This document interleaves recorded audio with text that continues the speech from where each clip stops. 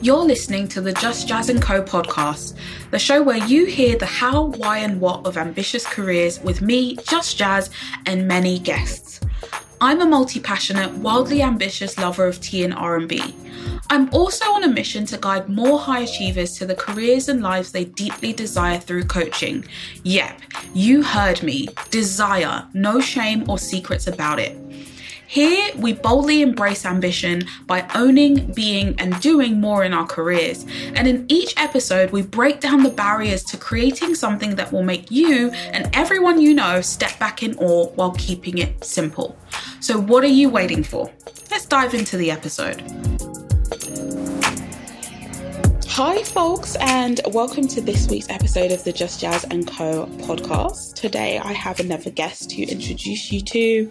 Her name is Anaïs Comot. How are you, Anaïs? I'm good. I'm excited to be here. Thank you for having me, Jazz. Thank you for joining. Unbeknownst to many of you, this podcast has been many, many months in the making. We've actually been connected and talking since about January, and we're now sitting here in June. So this is a great achievement for both of us. And I was also on Anaïs's show as well. So we'll put the link to that episode in the show notes, so you get the pleasure of both of us being super nosy about each other's careers. But without saying too much, can you introduce yourself to our listeners today? Of course, my pleasure. So I'm Anaïs. As you can probably hear from the accent, I am actually French, been based in London for 8 years now. And essentially what I do now is I work with women to help them build a career they're truly happy with. So it really is all about coaching and development and understanding, where they are at professionally, but sometimes also personally. What have they come so far? What have they learned? And therefore, where do we want to go next? Yeah, some very big and important questions that I can relate to supporting clients with as well.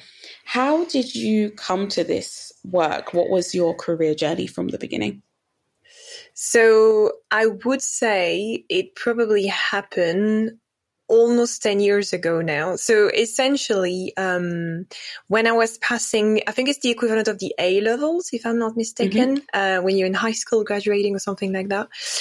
When I was going through that, I was also working at McDonald's. I was working 17 hours. So I always have been what I consider myself being a side hustler. I just don't know how to do one thing. I just try when there are multiple things I'm working with. But it took me some time to comprehend that this was the best way for me to operate.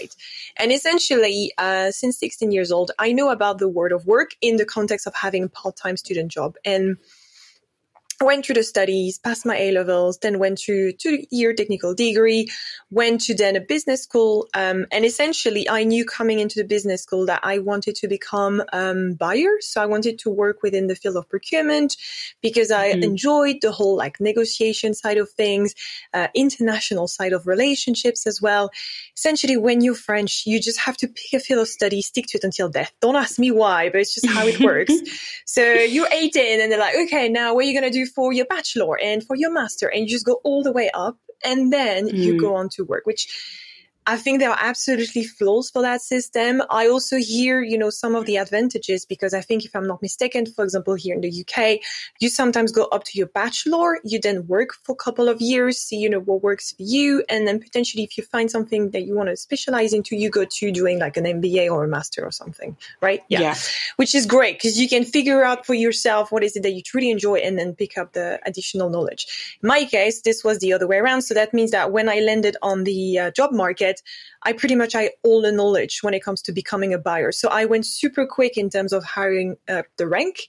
But actually what happened when I did my very first experience, and this was an internship, it was when I was, just after 20, I think it was like 22 or something.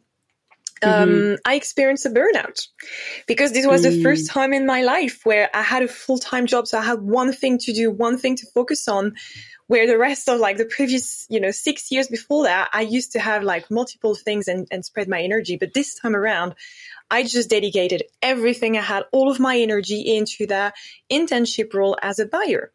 And it was a fantastic opportunity. I had a great team. I had a great manager. And essentially, I've learned a lot. But the previous person who was there before, she did a burnout herself. That should have been a red flag, but obviously I was too young to consider. There we go. Yeah. She was like 7-8 years experienced buyer, and I took her role essentially because she left while I was here. So my manager said, like, if you feel comfortable, take on her position. And I was like, yeah, like full of energy, full of dedication. So, yeah, of course I can do it. Rolling up my sleeve, the whole like good student syndrome or whatever you want to call that, people pleaser, whatever that was behind that. I was like, yeah, of course I can do it. Challenging myself, obviously, as well. And so I went super deep into like a massive project that I didn't start it in the first place. So for me, it was like hard to comprehend. It was like an Excel spreadsheet with like thousands of lines, because essentially I'm not going to get into too much details, but essentially it was a project that involved 17 countries. And we were trying to coordinate the way that these 17 countries were purchasing individually their own stuff. So there was a lot of work to do in terms of, managing those people, which on the people side of things I enjoyed, but the whole like bottom line Excel spreadsheet numbers, like it was just not my jam. And I tried really hard, and essentially until one day I went into a meeting and she wanted me to give her an update, as in my manager. And my brain just froze, as in I remember very vividly the feeling. It was like, whoa, I'm broke. Like Anaïs.x has stopped functioning, whatever that is, error message that you can get, sometimes. It's just, it was really something. And and that point she was like, whoa, she didn't realize that this is how far I've come, because to be honest, like any relationship, it was a 50-50. Like I didn't tell her soon enough that I needed further support, and she didn't reach out soon enough as well to make sure that I was okay stepping up into that role. So I'm not blaming her in any way. It's a 50-50 on this one, but essentially it's a very long way for me to tell you how I ended up where I am today. I think you said before we press record that we will go off tangent. Well, there is one. I experienced burnout when I was in my early 20s. And that heavily made me question my relationship with work and how I wanted to navigate my career next.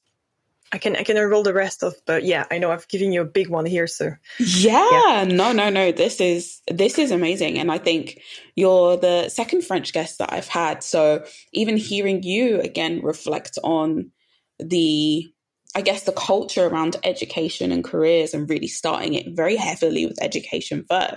Masters are kind of rarities over here, and it's very few people, exactly like you said, who know that they want to do it straight away, or choose to do it straight away. And even when I think about a lot of my friends who chose to do it straight away, it was because the fields that they were going to go in,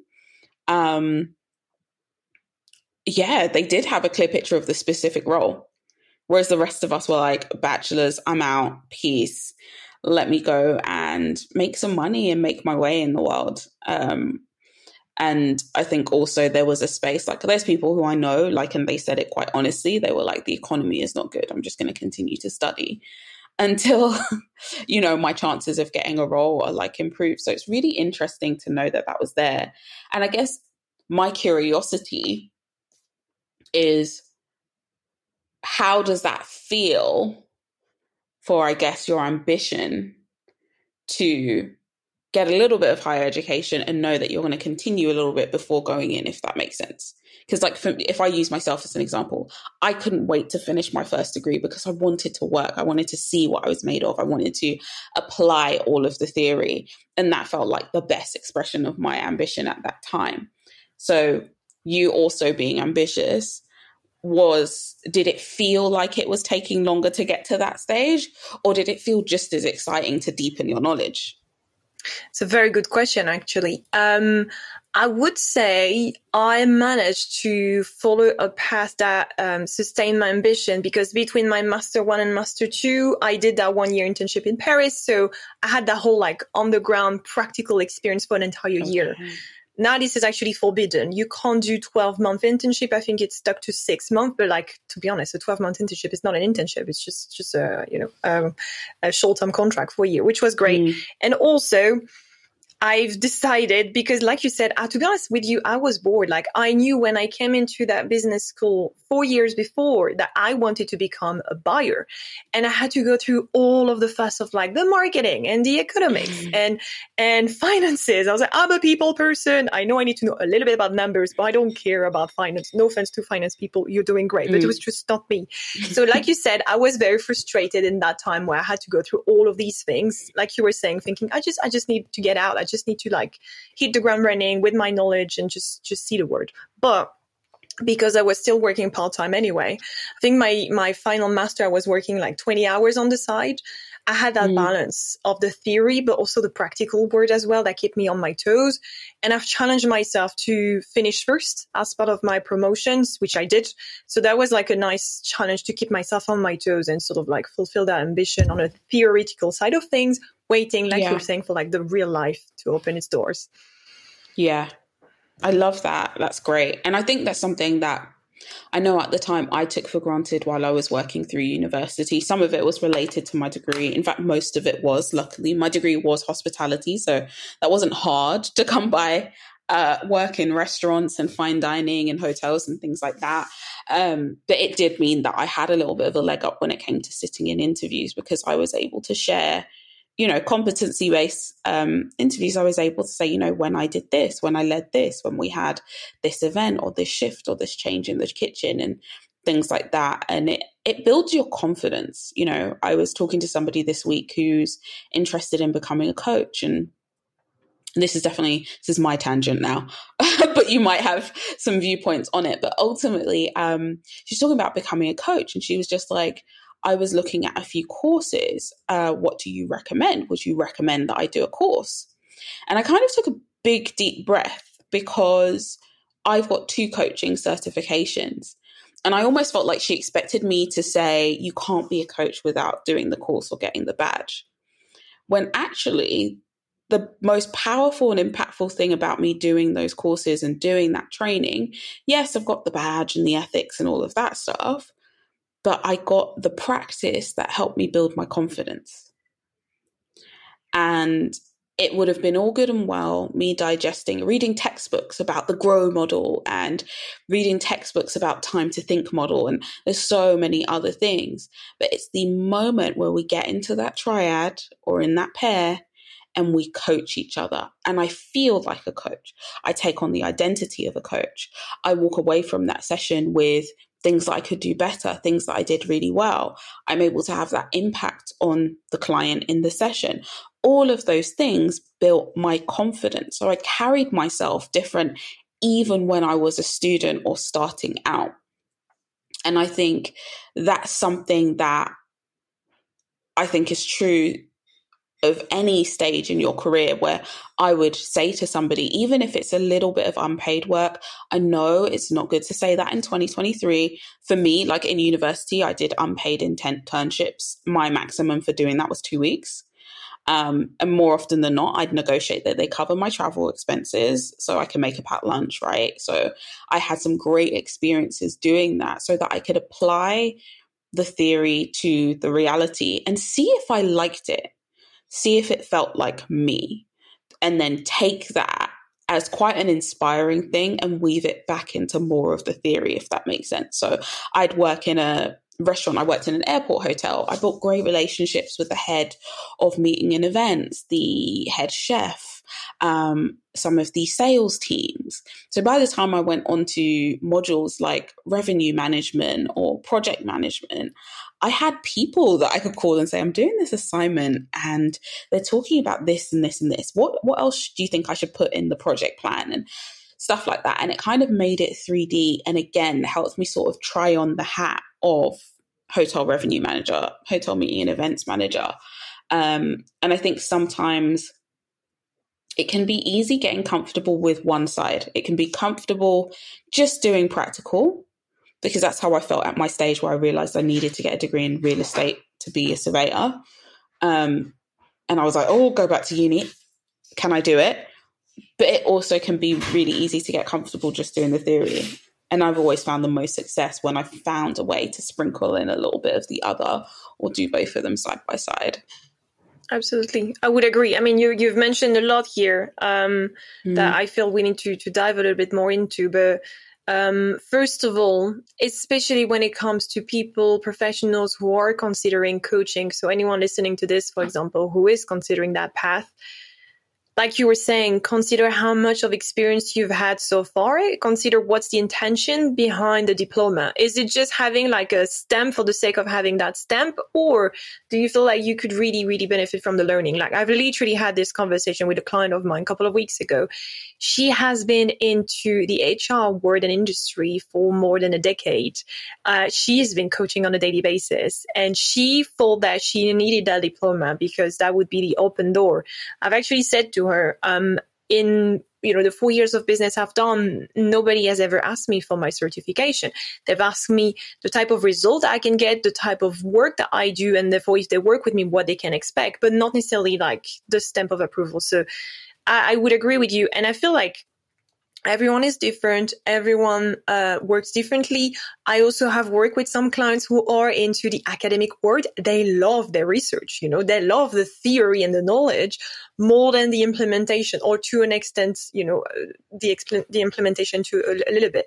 And so, like you were saying, I think it's about individually finding that balance. And I know for me, for example, I actually finished a master degree, so technically a lot of theory, but in practice, I've always had a foot in the working world for, the decade before that. So for me, that was the balance, like you were saying. But yeah, essentially, anyone listening to this, just you have to find what works best for you, but don't hide between one or the other, literally. Yeah, I think it's so important because that's another thing when I do my work around imposter syndrome, and a lot of people are surprised. And because I'm me, I call people out because there is a persona called the expert, and that is the person that is always getting ready. There's always a qualification that they need to do. Oh, I need to do the course before I do that. Oh, I need to get this certificate before I even have a informational interview, right? There's opportunities popping up left, right, and center in their career. Or say, use the example of coaching. They want to be a coach. They want to help people through coaching. They already are, but they're like, no, that doesn't count. Those 10 years of being in HR and having coaching conversations every single day doesn't count. I'm not legit until I do this course, or indeed 3-year program in coaching skills. And I won't start it until I get the certificate. And, if you feel that you have a tendency to hold yourself back by just putting things in the way and more courses, look at that intention, exactly what you said, Anaïs. It's like, what do you want to get out of this? And is it because you feel deficient from where you're starting? Or does it actually genuinely add value to your journey? Also, is it genuinely really necessary to your journey? Are there ways for you to do it in a different way? So like if I use the example of my courses, they've both been part-time. I chose not to do a degree because for my personal circumstances, I needed to work full-time anyway, to fund setting up the business, and I still work full-time now.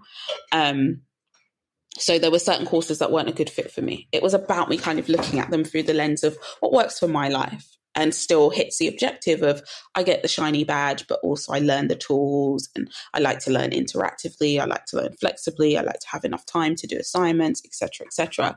And I think it's important to think about yourself when you're considering any personal development. Just because the book was amazing for someone else, don't beat yourself up if it's really not landing for you. Just because this is the specific course that a lot of people do doesn't mean that it will work for you, or it's the best kind of fit for you.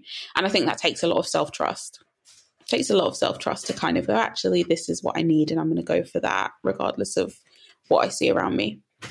Yeah, self-trust. And I think it's also about being confident enough to, before making a decision, just ask around. Like, don't be afraid to find out the answers. Don't be afraid to hear from various people, their experiences, either going through the coaching qualification, if we stick to that example, or not doing it. Like, I feel like sometimes, and I'm guilty of charge myself, this is why I also work with a coach, is that we are so stuck in our own head that we just forget that there is a world around us, and potentially people who have navigated similar situation or different situations, but with a similar angle, and therefore need to actually, we need to focus with them. This episode is brought to you by Just Jazz Private Coaching, the 6-month one-to-one experience for high achievers to carve their unique careers free from burnout, overwhelm, and underwhelm. With challenging and curious conversations, we get knee-deep in all the things getting in the way of you having a hell yeah career instead of a career that feels meh. If this sounds great to you, book a call today at justjazz.co/coaching, where we will map out the what and how of working together. It's so interesting because I think we're always going to be learning. And another foundational thing is to find out how we prefer to learn, because again, that kind of avoids a lot of the angst that we can feel as we're pursuing a goal or upskilling in a particular area. Bringing it back a little bit to your work, what was that moment? Take us back to the moment where you decided to become a career strategist. You decided to support professionals in this way. Yeah, that's a very good question. I'm conscious that so far the only thing you know about me is I did a burnout a couple of years ago. So yeah, you're right. We need to fast forward to where things connect the are dots. today. We can fast forward, or you can take us through the journey. I'll do a fast forward through the journey, but essentially, I eventually after this study ended up into procurement, ended up being a buyer, and throughout that first internship, so the one that I actually experienced the burnout, at the end of it, I had great connections, like you were saying, right? It's super important wherever you're going, wherever you are with your career, to if you feel like you're meeting people who are some sort of inspiration, whatever way, shape, or form, just make sure that, you build those relationships, because you never know where this will go, where this will take you. And this is what happened for me, because at the end of that, when I was finishing my master, I got back to the person who was in charge of my internship. And I said, I'm looking for a full-time role as part of finishing my master, send my CV, and actually forwarded on to his manager, who was French and the head of global procurement for EY. So for those of you who might not know what that, EY is actually one of the big four consultancy. We're looking at like a gigantic firm of back then it was like 290,000 employees, just a machine, just a big beast of consultancy.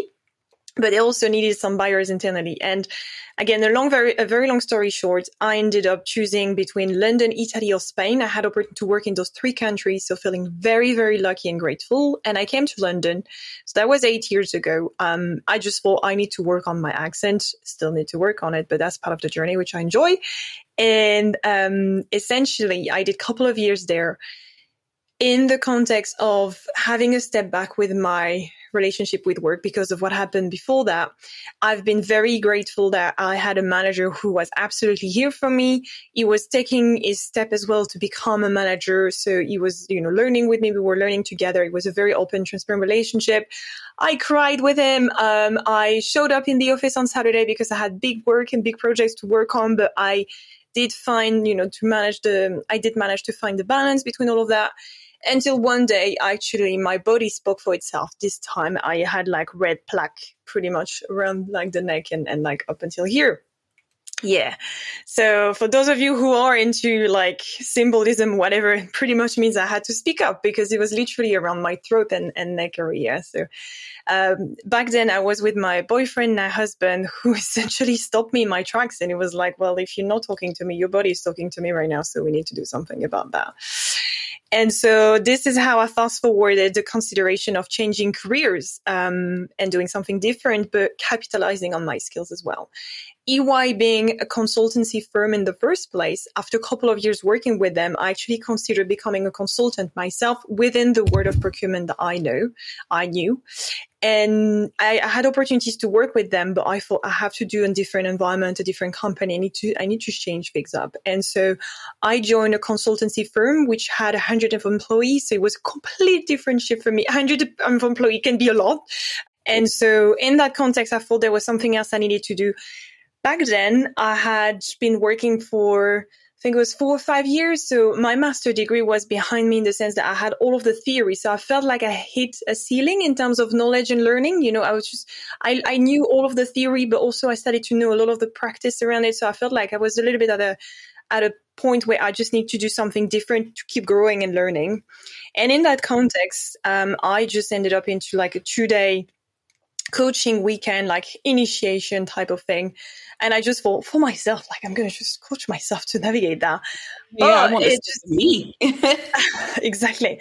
But it just flipped upside down, the whole thing, because after the first day, got back home and my husband said to me, "Are they giving you any drugs?" Because I just came back. I was like, "Oh my God, this is amazing. This is what I want to be doing. It's all about people. It's about empowering them. It's got tools. It's got processes." My gosh. She's like, what was in the tea and coffee? Exactly. What have they given you? And so after that weekend, I just enrolled. I led a double life for a couple of months where I would wake up at 6, work on my coaching certification, go to work. And then at night, I would do the practice like you were saying. So really tuning in the theory and the practice with like coaching people. And very, very quickly, I knew I had to stay in the career side of things because of what happened to me. I knew that there was an opportunity for me to truly make sure that nobody ever will end up with like red plaque or would end up burnout or would end up feeling completely sad, demotivated and beat up by life because they're in a role that is just not the right one for them. That quickly came on board. And what happened then is that I just put a date in a diary, had 3 months worth of saving to pay the rent, and I essentially started my own business. So that was almost 4 years ago now. Time flies when you're having fun. Oh my goodness. Amazing. I love that.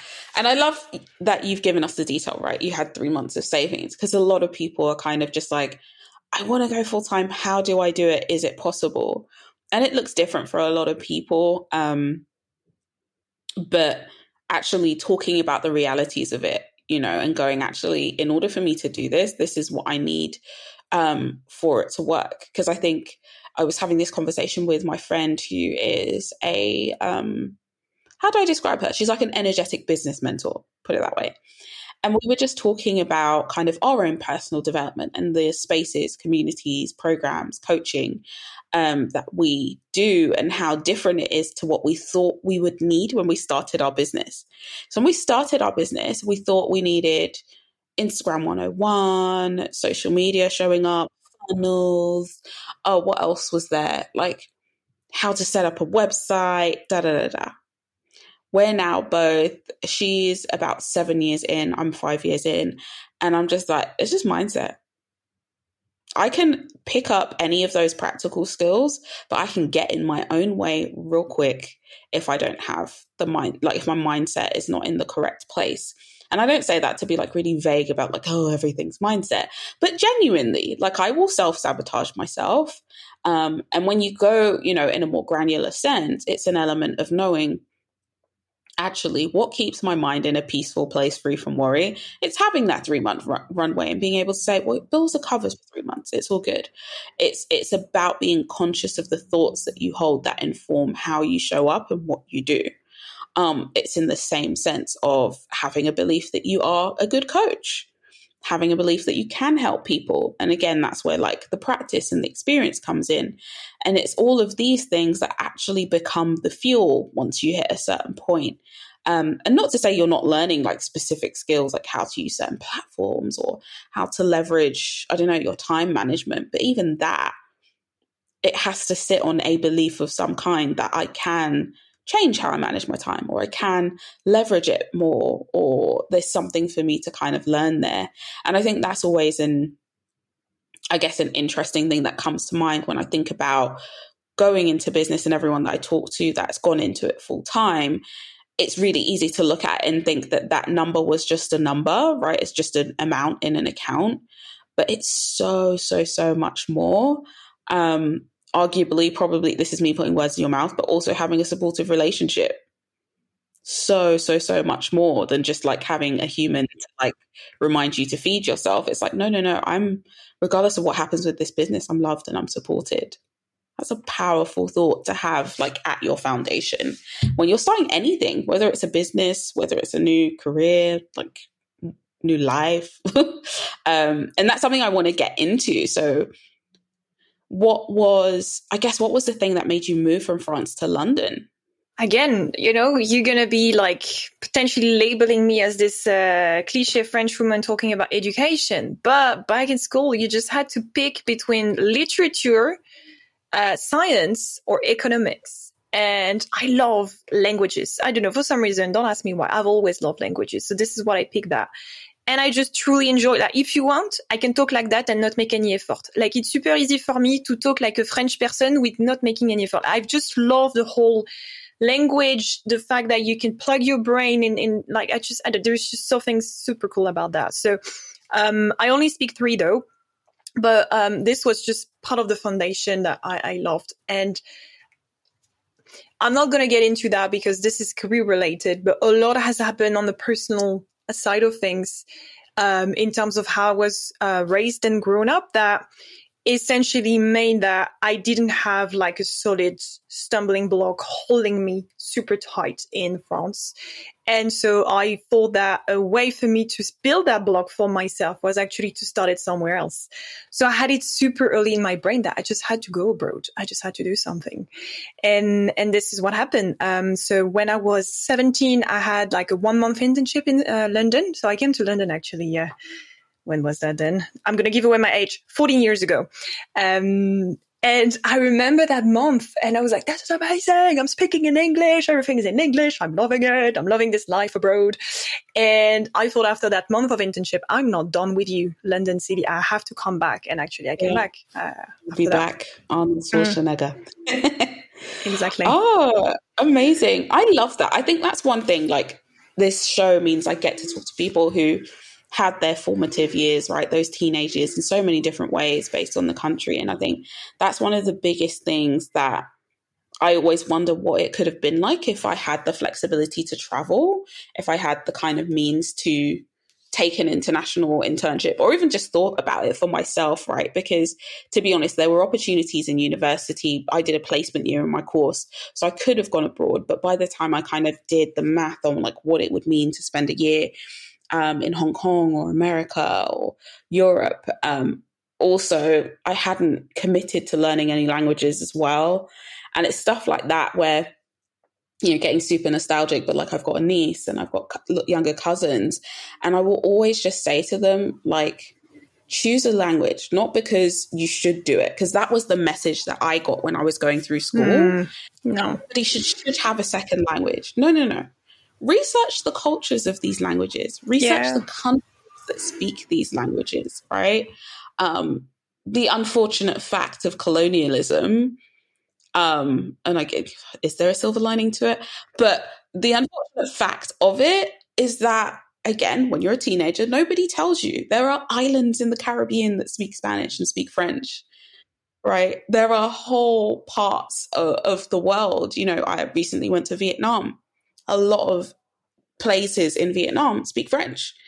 And it's like, nobody tells you that, right? And you go on one very boring, dreary trip to Calais when you're in primary school, and then they tell you, you went to France. Voila, that's it. And you're just like, oh, this is what's meant to motivate me? Yeah. And we never got to connect the dots. So that's always something that I will always be vocal about when I'm working with younger people, or indeed the younger people in my family, to say, like, when you choose a language, choose the culture alongside it, right? When it's time to go on family holidays, bring it with you, right? Campaign to your parents to say, can we go? I don't know, can we go? I went to the south of France. It's super child friendly. Like, can we do that for a weekend? Or can we go to Barcelona and, actually let me speak the language. Let me order in Spanish. Let me order in French, and actually make it more of a living, breathing thing, because then you're motivated to kind of do it. And then, like you said, it opens up your world, like, irreversibly. Like, your world is just forever open, because you're just like, all of these are options. I can go. And also, like, we went to a 3-week trip in Bali, and I've made it a personal mission. Everywhere I go, I will speak the basics, whatever country this is. And so we had our book with us. And obviously in Bali, I don't know if some people know that, but first of all, let me talk about Indonesia first. Indonesia is a mix of islands, and every island has their own identity and culture. So they don't even have the same word. Like, they do speak Indonesian, but each island has their own language. And so we've learned quickly that actually, if we wanted to get around, we needed to know the specific language. And the minute you start speaking those words, those people, you could see their face lighting up like, you speak the language. How do you know that? Like, it's just such a great way to bond with people. And I feel like for me, this is what has been super key component of like throughout my entire career, whatever decision, wherever I'm heading next, is about connecting with the people, meeting them where they're at halfway. Not to say you have to speak like 150 languages or whatever, how much there is. At least, yeah.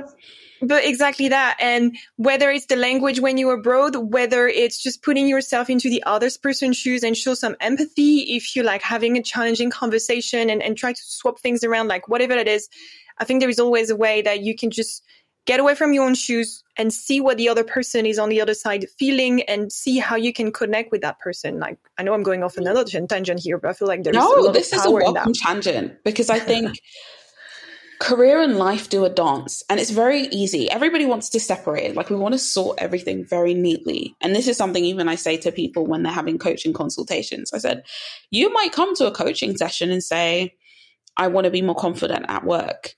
And we end up with a whole conversation about your home life, and your next steps are zero, like nothing to do with work. Your next steps are like to do a dance class and phone that friend. That's fine.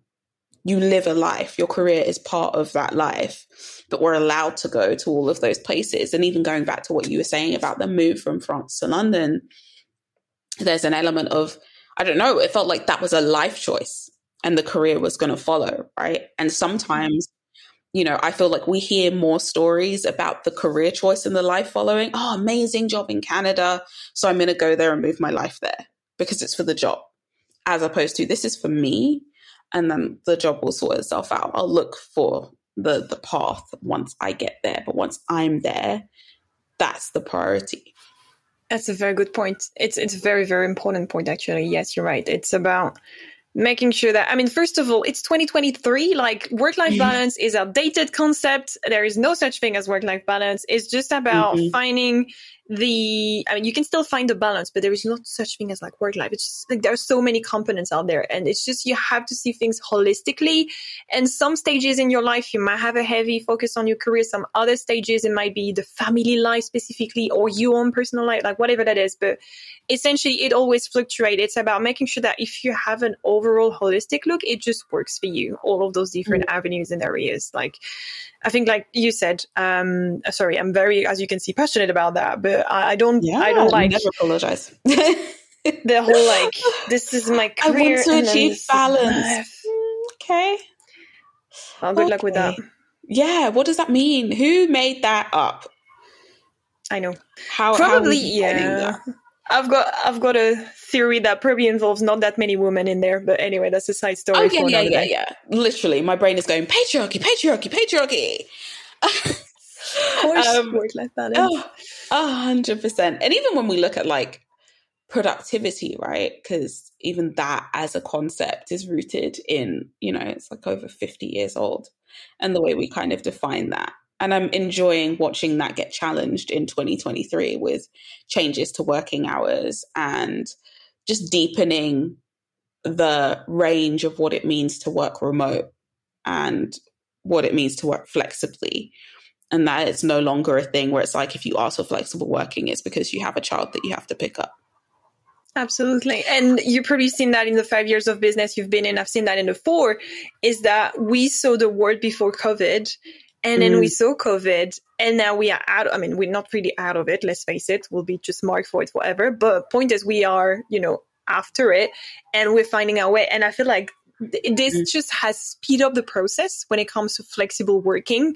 Like, it's like on steroids, whatever you say. An accelerator. It was exactly like a that revolution. Absolutely. And needed, but it took us forward way faster than we would have been. Yeah, huge.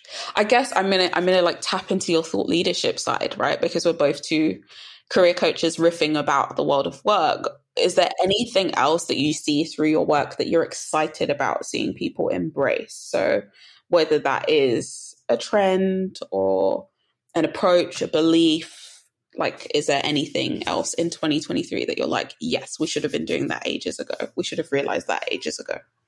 Yeah, easy. working mothers who are embracing the fact that they want to have a career and they're letting their partner in when they have a partner to share the load of the home life. Like, we've got loads of routes to go. Like, I know, like, still that's not taking the full parenthood, but I could see more and more of those amazing badass women who are like, I don't want to just like excuse myself for having a career and becoming a mother. I want to have it all, and I know I can't have it all, so I need to find ways to articulate things up, and I need a support system for that. And that starts with my company. That starts with having a manager who supports me, but I'm going to put everything in place to make it work. We're still early stages, but we're getting there, and I'm loving this. Yeah. Oh my gosh, it's so huge. I've got a friend who it's an ongoing dance, and she's quite transparent about it in her household. So they've got is he 3 now? No, he's 2. He's 2. A 2-year-old. And, you know, I remember inviting her for like drinks or to go to an event after work. And she was just like, oh, if it's on Friday, I can come. That's his day to do pick up and drop off. And he works from home. So even if he is feeling unwell, needs picking up, it's not going to be me. Like, I'll be in central London anyway, you know, and having that time. And it's not a special occasion. It's not a, babe, is it okay if you, it's like, no, that's his day. That's his day. And if it changes, then that's fine. But we balance it out somewhere else so that she doesn't have to feel like, oh, let me check. It's like, no. We've got a pre-agreed schedule. We check in.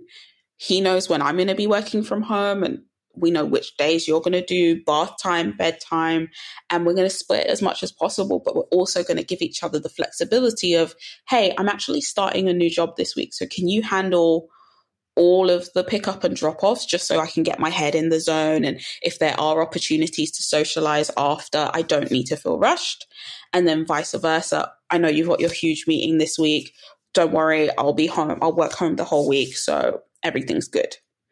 And I think that is so important. And even when I think about it, like culturally, seeing people also look outside of their immediate household for support, I think that's powerful as well, because I think there's an element. I think if we go back to like our cultures, like our indigenous cultures, there was this acceptance, there was this element of community, and there was this understanding that when you bring this child into this world, we all are raising. It takes a village. I think this is where it's coming from, right? It takes a village, but we went through this process where, you know, go back in history and everything was on the mum. Everything was on the mother role, and that was the sole focus. And so as we peel away from that, then we're balancing it between the partners. And then we start to realize, oh my gosh, what could this even look like? How could we flourish as two individuals if occasionally we called on grandparents?